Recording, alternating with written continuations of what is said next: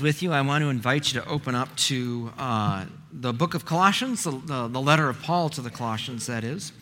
And we're going to be in chapter 3, moving right along here. And Paul has gotten through the dense theological stuff of the letter and is now moving on to the more practical aspects of the faith. And that is where we meet him today. We're going to be in Colossians 3, looking at verses 1 through 4. And as you are turning to that passage, I have a very, very important question for you. And I want you to listen carefully, because what I'm going to ask says a lot about you. What is your favorite movie or series of movies? Okay, it wasn't all that serious of a question, but I have your attention, right? Now, if someone were to come to me and ask me that question, that would be a really easy question to answer. I would go so far as to say that if there was only one series of movies that I could have with me for the rest of my life, if I were on a deserted island and I had a DVD player or a streaming service on a deserted island, the one series of movies that I would keep with me, hands down, would be the Back to the Future series. Now, I know it's not as romantic, and I know it's not as thrilling, and I know it's not as adventurous or life-changing or profound as some of the movies that you may pick, but it's entertaining. I like them. They're great movies. I have since I was a kid. And in case you haven't seen them before, or even if you have, it's a worthy story to rehash. It's about a teenager named Marty McFly who has this crazy old friend who's a scientist, and his name is Doc Brown, and he's invented a time machine out of a DeLorean, which is about the weirdest car that you can imagine built back in the early 1980s. There's a picture of it right there. It's completely ridiculous. It's a ridiculous plot line, but it's so much fun. And in the first movie, Marty accidentally gets stuck back in 1955. And he ends up meeting his parents. And through all these interactions, he sort of screws up the beginning of their relationship. And because he did that, he is threatening his very existence. It's very existential. It's just great. So in the first movie, Marty is concerned with getting his parents together so that he can actually exist. Boy, that's a weird plot line, isn't it? In the second movie now, Doc brings him to the year 2015 because Doc has found out that Marty's future son has made some pretty poor decisions in who he's hanging out with, and he ends up going to jail. So he wants to bring Marty to the future in order to stop his son from making this reckless decision. In the process of helping his son, well, Marty ends up making some pretty poor decisions too, and ends up radically altering his life in 1985, and not for the good. So in order to fix his present, he has to go back to the future and fix all these things. He has to manipulate the future in order to make his present the way that it's supposed to be. Well, in the third movie, let's be honest, the third movie wasn't all that good. But it was entertaining, at least.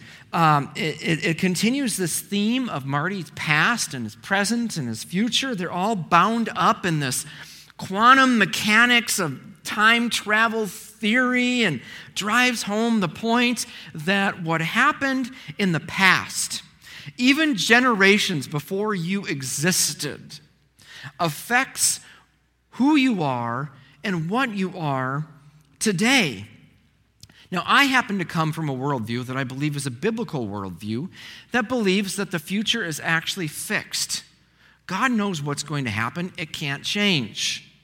And so because of that, we also see, however, in Scripture that our real decisions and our real situations shape what is going to come in the future later. And in our text this morning now, Paul is going to bring us back to the future. He takes us back not to 1955, but rather all the way back to the year AD 33. He takes us back to a bloody cross, and he takes us back to an empty tomb. And just like Marty McFly, though we live here now in the year 2020, if we are in Christ, if we have received him as our Lord and Savior, then in a very real way, you and I have died with Jesus when he was on that cross. In a very real way, that when he came out of that tomb and left it empty, we walked out with him. And these things radically alter how we live today. And it not only affects how we live today, but it also helps us and propels us into the future, one that we cannot yet see, but one that is sure and one that we ought to look forward to. So I want to invite you to open up to the letter of Paul to the Colossians in chapter 3. We're going to be starting in verse 1. Only 4 short verses, packed with so much good stuff in it. This is what Paul writes under the inspiration of the Holy Spirit.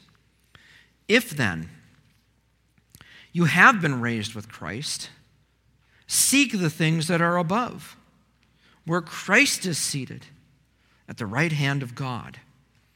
Set your mind on things that are above, not on things that are on earth, for you have died, and your life is hidden with Christ in God. When Christ, who is your life, appears, then you will also appear with him in glory. Let's pray. Oh, Father, how we long for that day when Christ will return. Father, I ask in just these few minutes that we have together, Lord, that we would seek the things that are above, where you are. Father, I pray that you would help our minds to be fixated on eternity, Lord, and that it would shape how we live today. Father, help us to remember our previous state of sin, the state that we have died to and have been risen out of. God, help us to rejoice that our lives are hidden with Christ in God. And Father, help our spirits to look forward to that great day when Christ appears in all of his glory. And it's in Jesus' name that I ask this. Amen.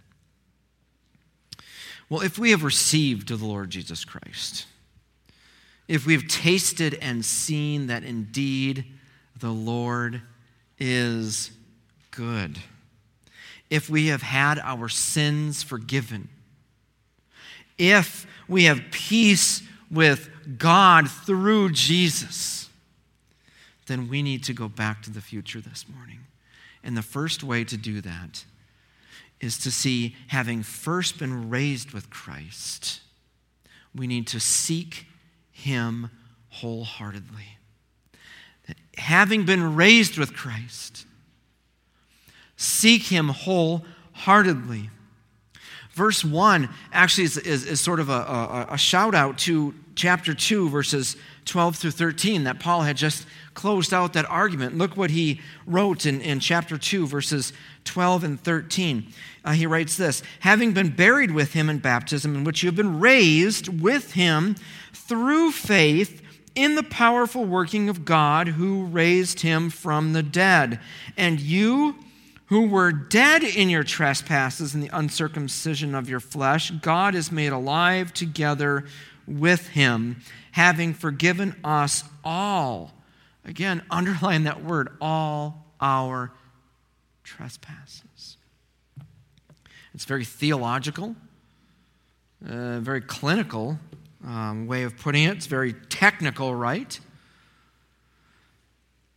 Paul is making a theological statement about what happened to you and what happened to me when we came to Christ. That when Christ rose from the dead 2,000 years ago through faith, you and I were raised with him spiritually.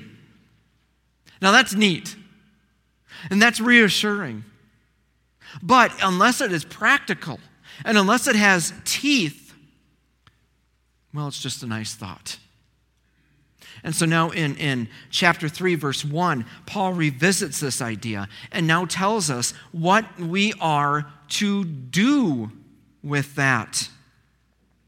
And he says that what we are actually to do with it is to radically reorient all of our desires, all of our longings, all of our strivings to match up with Christ's goal for you in your life. Look with me in verse 1. If you have been raised with Christ, you can insert the word then after that. If you have been raised with Christ, then seek the things that are above, where Christ is, seated at the right hand of God.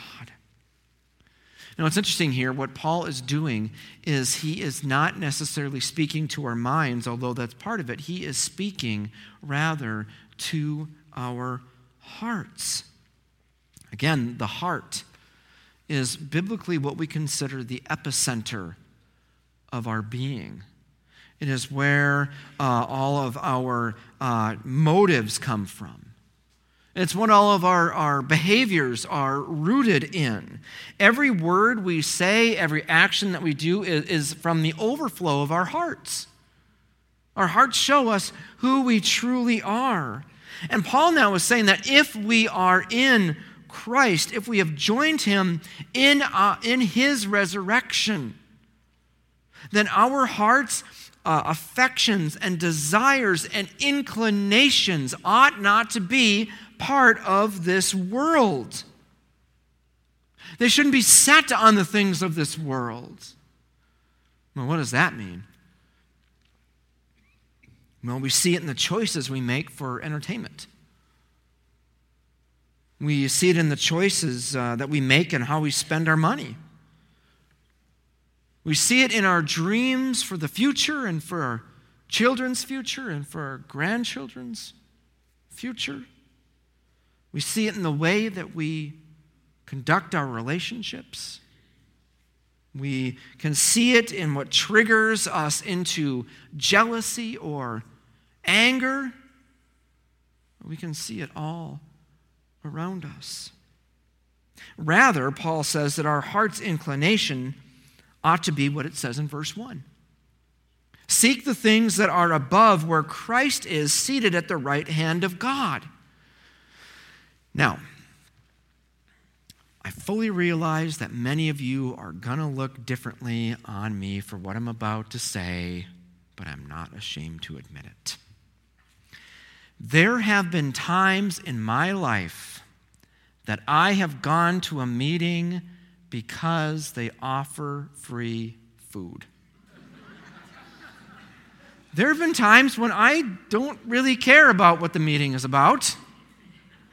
I just want the free food. And I think you're laughing because you've maybe done it a time or two as well.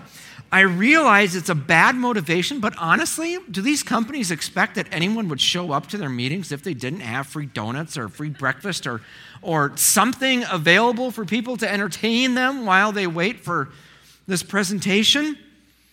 They realize that people wouldn't listen to their pitch. They wouldn't take time out of their day unless something is beneficial for them. But in sort of a sick and twisted way, I think this is how a lot of us look at heaven.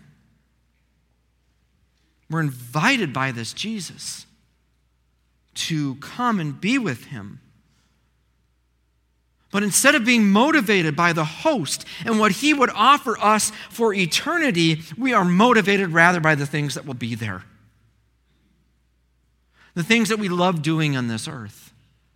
The people that we love spending. Not that those things are bad. But a lot of us, when we think about heaven, we think less about Christ and more about what it's going to be like when we're unencumbered by sin and we get to do those things that we enjoyed, even if we're able to. I don't know what it's going to be like. And we use Jesus simply as the means in order to get there. But notice how Paul then, he takes that idea and he redirects our hearts. When he says that we are to seek the things that are above, he doesn't mean that we're to have our hearts just be willy-nilly in the clouds, completely disregarding the things that happen in this world. But we are to seek the things that are above because that is where Christ is. That is our motivation. So essentially what Paul is telling us here is that because our hearts have been resurrected, given new life with Christ, then our hearts ought to be inclined to pursue eternity in light of all of this. Everything that we do, everything that we work toward, every interaction that we have in relationships ought to have that end goal in mind. One day, we are going to be with him. We're going to see him as he really is. And so, today, we must set our hearts on that goal so that we can achieve it.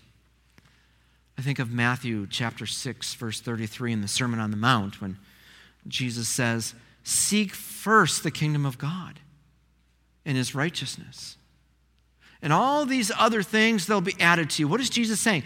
Paul is basically just paraphrasing what Jesus had said here. Seek the kingdom of God. Our hearts are distracted by so much. And Paul essentially tells us to stop chasing after all these things that don't really matter. Stop chasing or setting your hearts on those things that one day will disappear. Stop putting your heart and its affections on those things that can't deliver. Instead, he says, incline your heart to the Lord of heaven and earth who created you, whom you exist for. He is the end of you. He is the goal of our existence. Therefore, we need to be living intentionally for that day. We look back to his resurrection to find our present spiritual resurrection that will one day lead us to our future glory. So that's the first thing this morning is having been raised with Christ, that we need to seek him wholeheartedly. But secondly, having died with Christ, we need to set our mind fully on him. Paul moves from the end.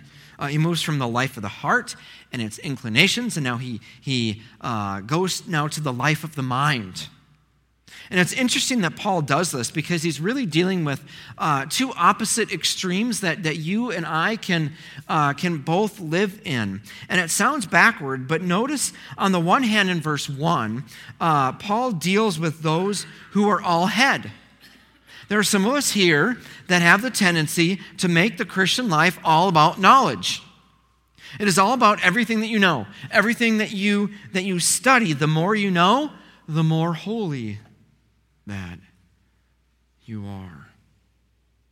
And those of us, and I tend to put myself in this, those of us who lean this way are all head and no heart. I'm not saying I don't have a heart. I got to get emotional about things, but I'm more intellectual, and some of us are that way as well. Those people need to know that our heart belongs somewhere, and it needs to be awakened and pointed to something greater. Now, on the other hand, there are some of those that are all heart, but absolutely no head. There are the people that believe that theology is for the birds, and there's no way that they would think about or study the finer things of God. Because it's those people that are all about the experience. They're all about the emotion. They're all about the heart. And to those people, Paul writes in verse 2, Set your mind on the things above, not on the things of this earth. See, the thing is that those who are all head and no heart, these kind of fellas might be the most non-charismatic people that you would ever see in a church service, but guaranteed when the Vikings make an incredible touchdown on a Sunday morning, they're going to be jumping and hollering and yelling and hooting and hollering, whatever it is. They've got that in their heart. Paul is wanting them to redirect it. And those of us who maybe aren't into deep theology, you can maybe tell us how a lathe can drill out a nice smooth bowl out of a trunk or piece of wood. Or those of us who won't bother to know what the perspicuity of Scripture is, that'll be on the quiz later, by the way, might be able to tell us how it is that alternating currents can make a lamp turn on a light bulb. So all of us have hearts and all of us have thoughts. It's just a matter of where they're directed to. And Paul's not saying that we need to have our face in a theology book here, but what he is saying is that our thoughts ought to be directed toward the things of God, the things that are greater than us, the deeper things of God. And again, there's this goal ahead. Either Christ is going to come back, which, amen, Lord, haste the day, let it come. Jesus comes soon. Either he's going to come back or we're going to die. That's the reality. We don't like talking about it, but we need to face it. One day, one of those realities is going to happen. We are going to leave this place. For those of us who have received Christ, we long for the day that we see him in glory. But until that day, we don't just sit around on our phones playing Candy Crush or whatever the latest new fun app is. Our hearts and minds were created to have a heavenly focus. They were created to be directed somewhere. And we don't just have our heads in the clouds and ignore the world while it goes to hell, but rather we can live lives that not only look forward ourselves, but point others in that direction as well, making an eternal impact on them. I love what C.S. Lewis said in Mere Christianity. C.S. Lewis is one of the most brilliant writers, I think, of really in Christian history. If you have a chance to read Lewis, please do. This is out of Mere Christianity. He writes this: "If it does not mean that we are to leave this present world as it is. If you read history, you will find that the Christians who did the most for the present world were just those who thought the most of the next. The apostles themselves, who set on foot the conversion of the Roman Empire, the great men who built up the Middle Ages, the English evangelicals who abolished the slave trade, all left their mark on earth precisely because their minds were occupied with heaven. It is since Christians have largely ceased to think of the other world that they have become so ineffective in this. Aim at heaven and you will get earth thrown in. Aim at earth and you will get neither." It seems a strange rule, but something like it can be seen at work in other matters. That's a profound thought. When you take your eyes off the road, there's all new law enacted earlier this year, last year in August, that doesn't allow for distracted driving. And whether or not you're distracted by a cell phone or you're distracted by something, if you take your eyes off the road, you start to veer. Now, if you take your eyes off for too long or for too far out, it can be absolutely disastrous. Is it possible that you have spiritually taken your eyes off the road to heaven? Is it possible that you've gone down a different path?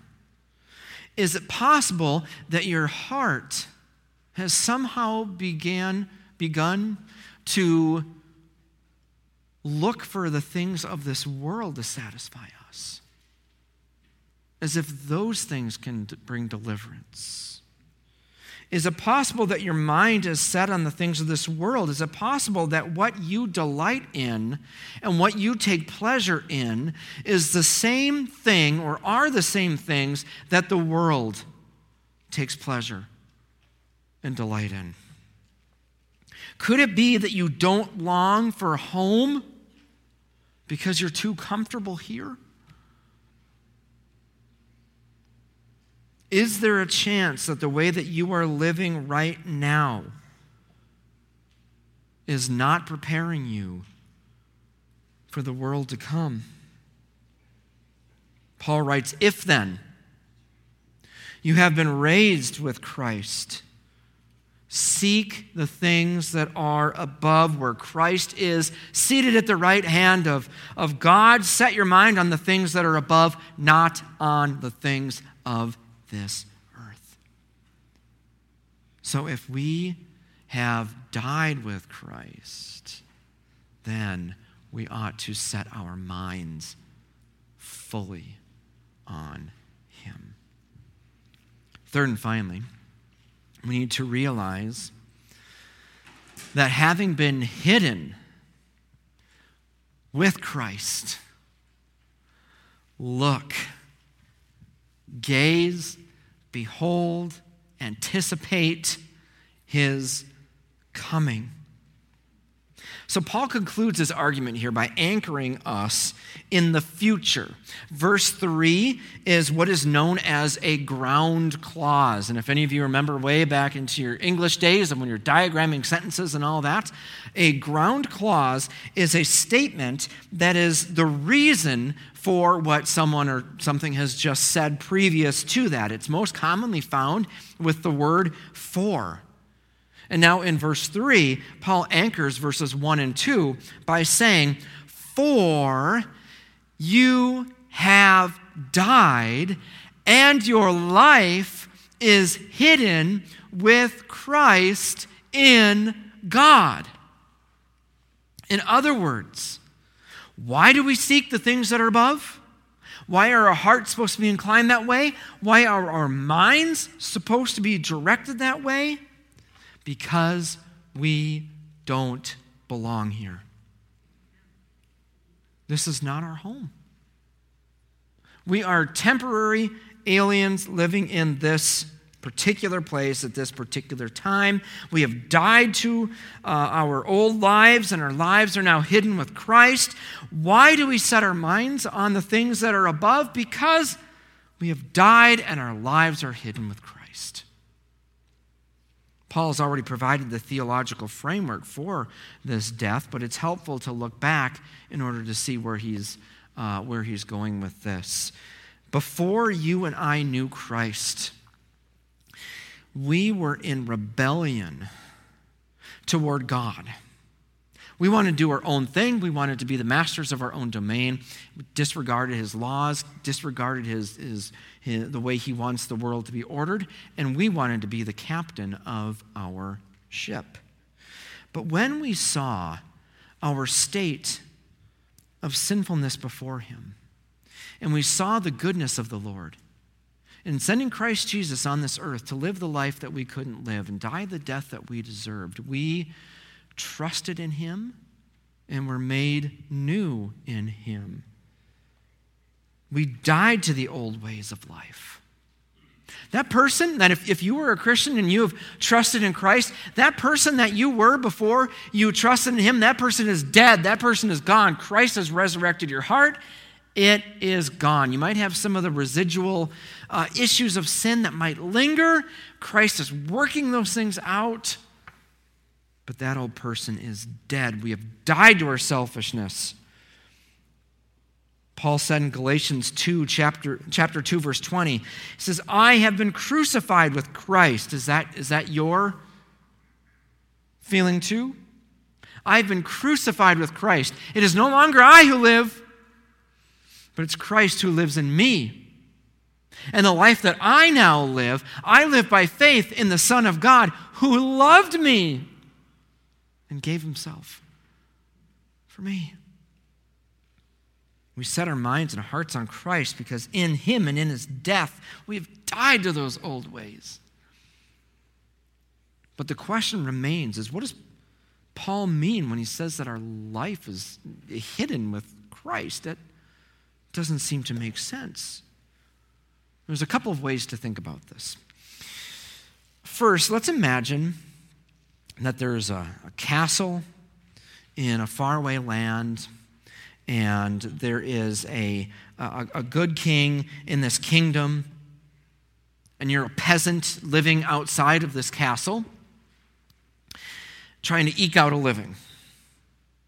One of the king's messengers one day comes to you and says, the king has discovered that there's an imminent attack on our land here.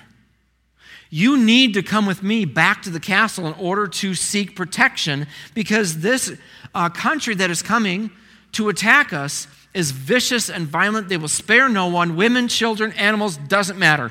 They will wipe everything out that they can. You need to come with me.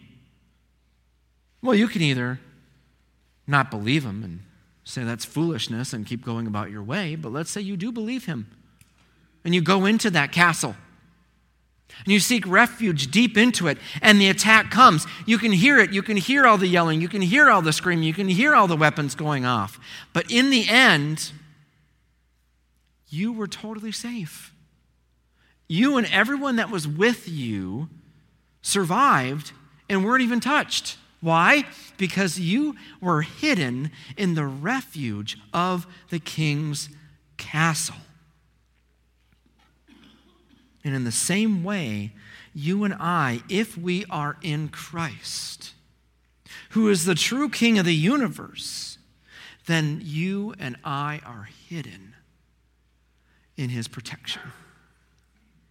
Whatever it is in life that comes our way, it might bruise us, it might bang us up, but we have the King of all ages behind us, and there's nothing that this world can do that will ultimately harm us.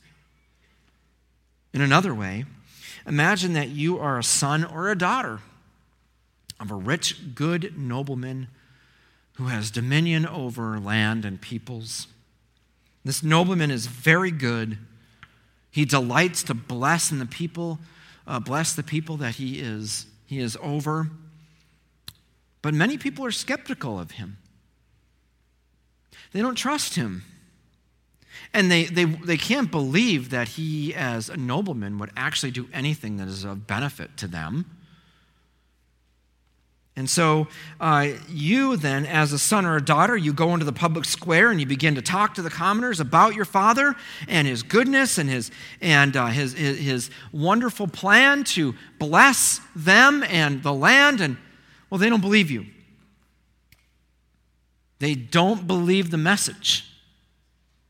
They may not even believe that you were actually a son or a daughter of this nobleman. And furthermore, they may even mistreat you because of what you're saying. And this goes on and on for some time, and finally the nobleman loses patience and says, the time is over, the day of blessing is done, I'm going to go out and I'm going to seek justice for these people that never once received the message of my blessing, and the way that they treated my sons and daughters has to be taken care of. He goes out into the public square, revealing to everybody his goodness and his glory, and before he does anything, he brings you out beside him, maybe in front of him, and before that reckoning comes, he displays to the world that you belong to him. And that all this time of their rejection, all this time of their mistreatment, they were mistreating the sons and daughters of the one who wanted to bless them, but they rejected him. See, to the world, your identity was hidden. They thought that you were something that you weren't. But now this nobleman has revealed himself in all of his glory, and your identity in him is also now revealed. That is what Paul is getting at here. The world right now may not know that you belong to Christ. The world may hear you say that, and they may reject you. They may not listen to you. They may not care. But you have died to this world. And your life is hidden with Christ. And Paul tells us that there is a day in which the King, in all of his beauty and glory, is coming back.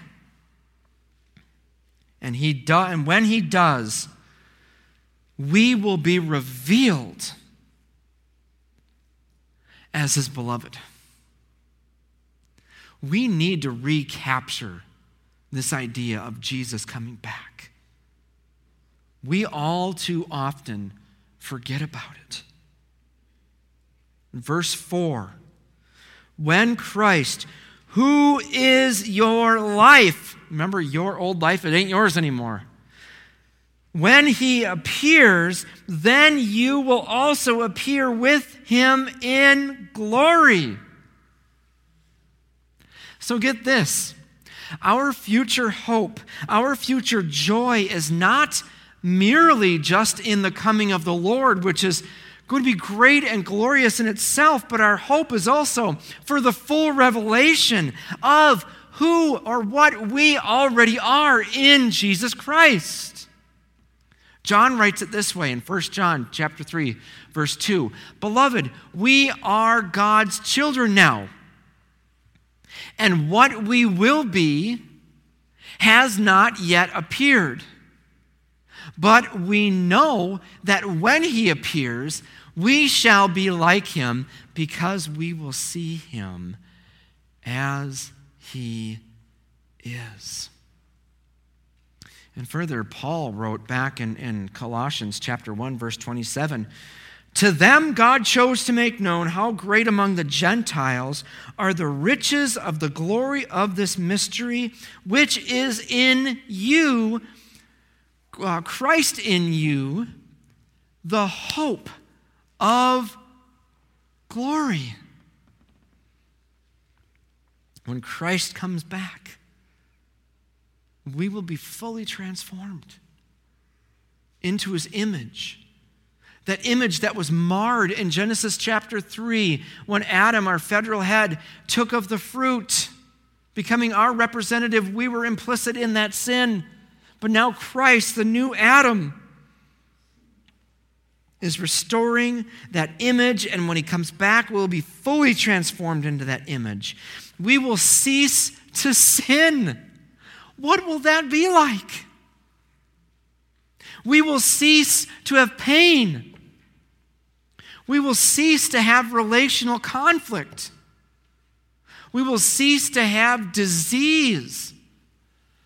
Ryan, you'll be out of a job, but at least disease will be gone. Crime and conflict. The lion will lie with the lamb, and all will be right with the world. One day, Christ, who is our life, will appear, and we will appear with him in glory.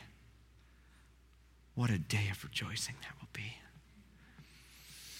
When life gets difficult, when continuing as a Christian seems like a task and you just want to throw in the towel and you want to be done, when the emotional or the physical pain is unbearable, we must go back to the future and see what is on the way.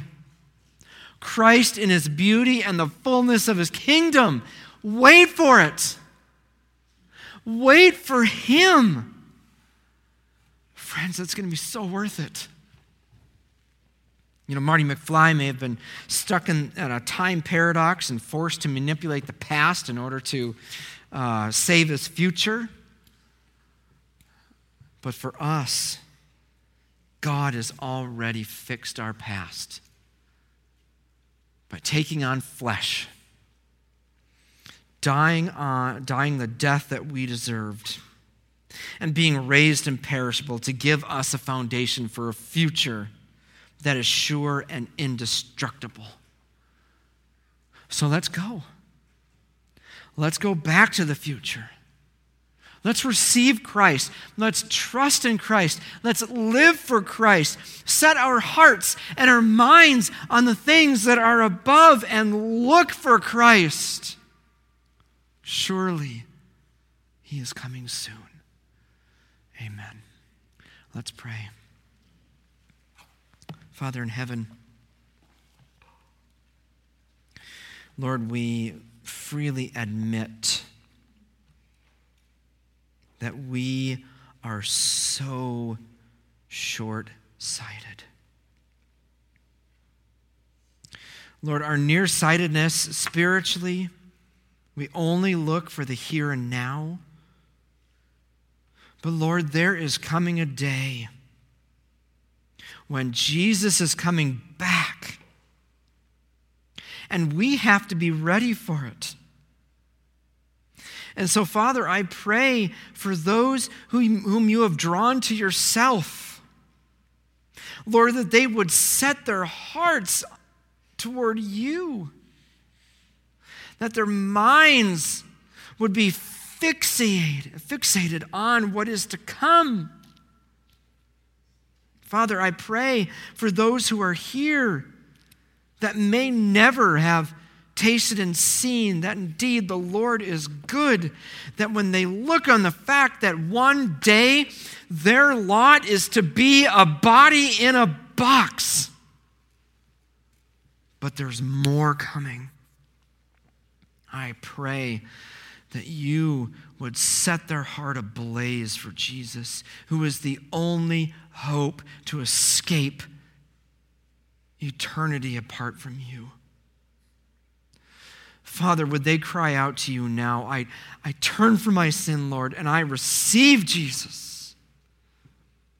And Father, may we all walk from this place, not with our heads and our hearts in the clouds, but fixated on you and looking to make a difference in this world now, so that more and more can be glad in the day when Christ Jesus comes in his glory and reveals us in glory as well. And it's in Christ's name that I ask this. Amen. Would you stand with us as the worship